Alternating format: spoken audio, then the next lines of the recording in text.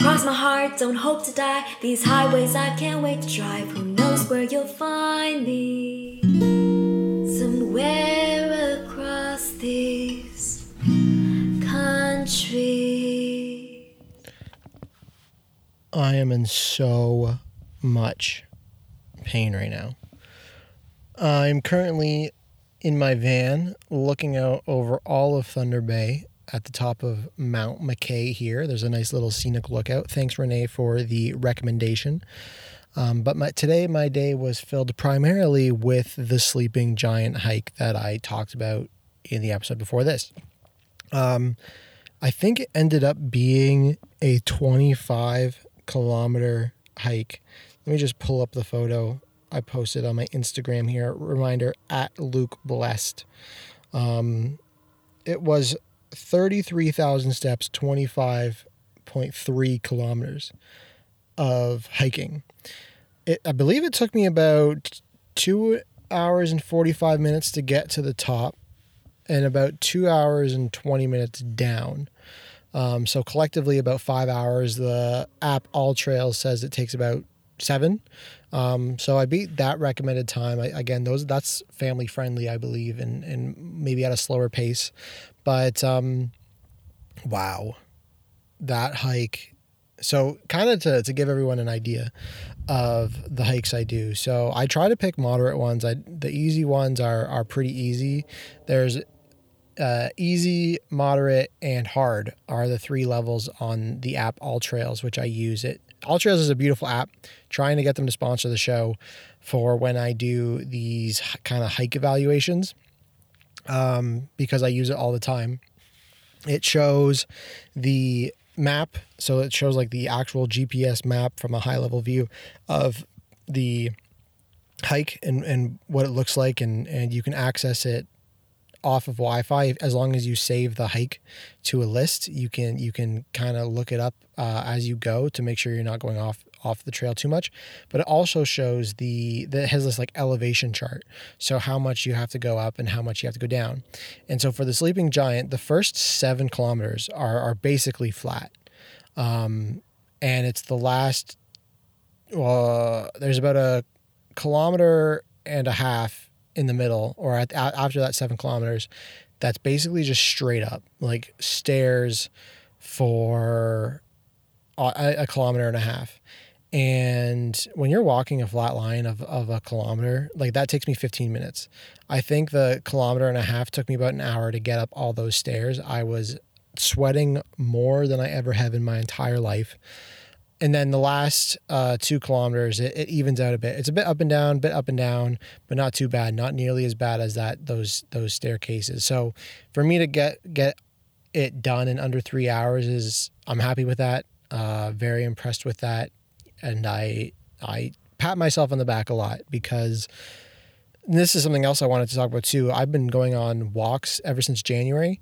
So I've lost 35 pounds since January, eating better and mainly going on walks every day. So I started off doing like 30-minute walks and then slowly built up to the end of June. I think I was doing like an hour and a half, 2 hours very easily. That also had to do with some physio stuff that I was doing. And then I was playing basketball too. So I was like mentally knowing going on this trip that I needed to prepare in order to see some of the hikes. And the context behind that is when I was in Japan, I went on Mount Fuji and I didn't get to the top. And that will forever be one of my biggest regrets until I go back and get to the top of Mount Fuji. And that was primarily back then because one, we weren't prepared at all, but I was also overweight and not in a good shape. I think if I had done it at the end of my time in Japan, I would have been able to do it, because in Japan I lost about 45 pounds too. So because I was walking like 20 kilometers a day, viewing the city with my friend Catherine. Shout out Catherine if you're listening. And so that's kind of the context behind the Sleeping Giant, but so sore. And you think, oh, when you come down, the last 6 kilometers are going to be super easy because it's flat. No, those 6 kilometers never ended. Like legitimately, I felt like I was frozen in time. And I had read reviews on All Trails that, bring a bike, because you can bike the first 6 kilometers really easily, and then you can basically do the whole trek up in an hour and 15 minutes. Like it would take probably 30 minutes to bike that 6 kilometer beginning, when it took me about an hour and a half to walk it. But I don't have a bike. So a lot of people did pass me on bikes, and then I passed them when we were going up the hill. But like those last 6 kilometers coming down, my feet hurt, my knees hurt, my hamstrings, my quads hurt, everything about my body hurt. And it just never felt like those 6 kilometers were going to end. What was nice though, is that there's this little, like about a kilometer after you come down, there's this little turn off to a beach, and I went into the water and swam for a bit, and that made me feel so much better. But Sleeping Giant, such a beautiful hike. Definitely recommend doing it. I can actually see it from the mountain I'm currently looking out on, or over Thunder Bay on. I can see Sleeping Giant. I confirmed it on Google Maps that is the peninsula or whatever that Sleeping Giant is on. So I am actually looking at it right now, and it's a pretty easy. So the first 7 kilometers, again, super easy, like really, really easy. The last 3 kilometers, a lot of people give up. It feels like you're never going to get there with all the stairs, but really proud. There were some people behind me that were like pushing me forward. You know, I don't want to get past, so I'll kind of use it as a competitive little aspect to check in with that. And then at the top, I met some amazing people, three guys from Whitby and their dog. So shout out to Jack, Zach, and Josh. I know, the whitest Whitby boy names you could find. We had a nice laugh about that with Luke. And then their husky Blue, a very cute puppy, about a year and a half, I think, was the age. And so me and those guys, they took that photo for me that you saw on Instagram on my story. Everyone asked me like, "Oh, did you hike with someone?" No, I just asked, just these strangers offered to take a photo of me. And ever since then we vibed, and then we actually came down the mountain together. So I kind of hung out with them for 2.5 hours or so. Didn't get them on the pod. I did talk to them about it, did mention it to them, but, it would have been nice to get all 3 of them on the pod, but it just didn't work out. And, sometimes sometimes those moments might just be for me and them. Not everyone's comfortable being on the pod. I've met a lot of people that haven't been on the pod. But yeah, just 3 funny guys. Me and Jack, talked a lot on the way down. Him and I were basically the 2 going down. The other 2 guys had Blue with them. So Blue was going really fast. And then me and Jack were kind of going at our own pace. But just 3 absolute beauties of dudes that they're doing the same type of thing as me, where they're driving across Canada, and they're giving themselves about a month, I think, to do it. Some of them maybe not a bit longer, if I think about it. But yeah, a gorgeous hike. On the way down, I did pass a deer, startled it. It jumped, and then it made me jump. So that was kind of scary. And then I saw another deer coming out of the provincial park, on the side of the road, right where it said, "Please do not feed animals." And I was like, oh, that's obviously I'm not going to feed animals, but right under that sign was another deer. So I saw the first 2 wildlife things I saw today.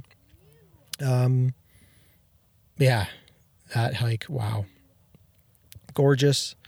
I went out on a rock. The photo that you would have seen on Instagram was from a rock that you need to step out on, and not a lot of support there, but I did it. Very happy about that, and that's it. I give that hike. I think it's rated Canada's best day hike, or Ontario's best day hike. So. Definitely would agree with that. It was beautiful. And now I'm relaxing.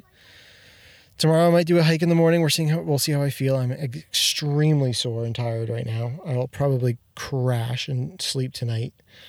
And then I see my cousin a bit tomorrow too. And then I head off to Winnipeg area. I'll probably get halfway between here and Winnipeg tomorrow night.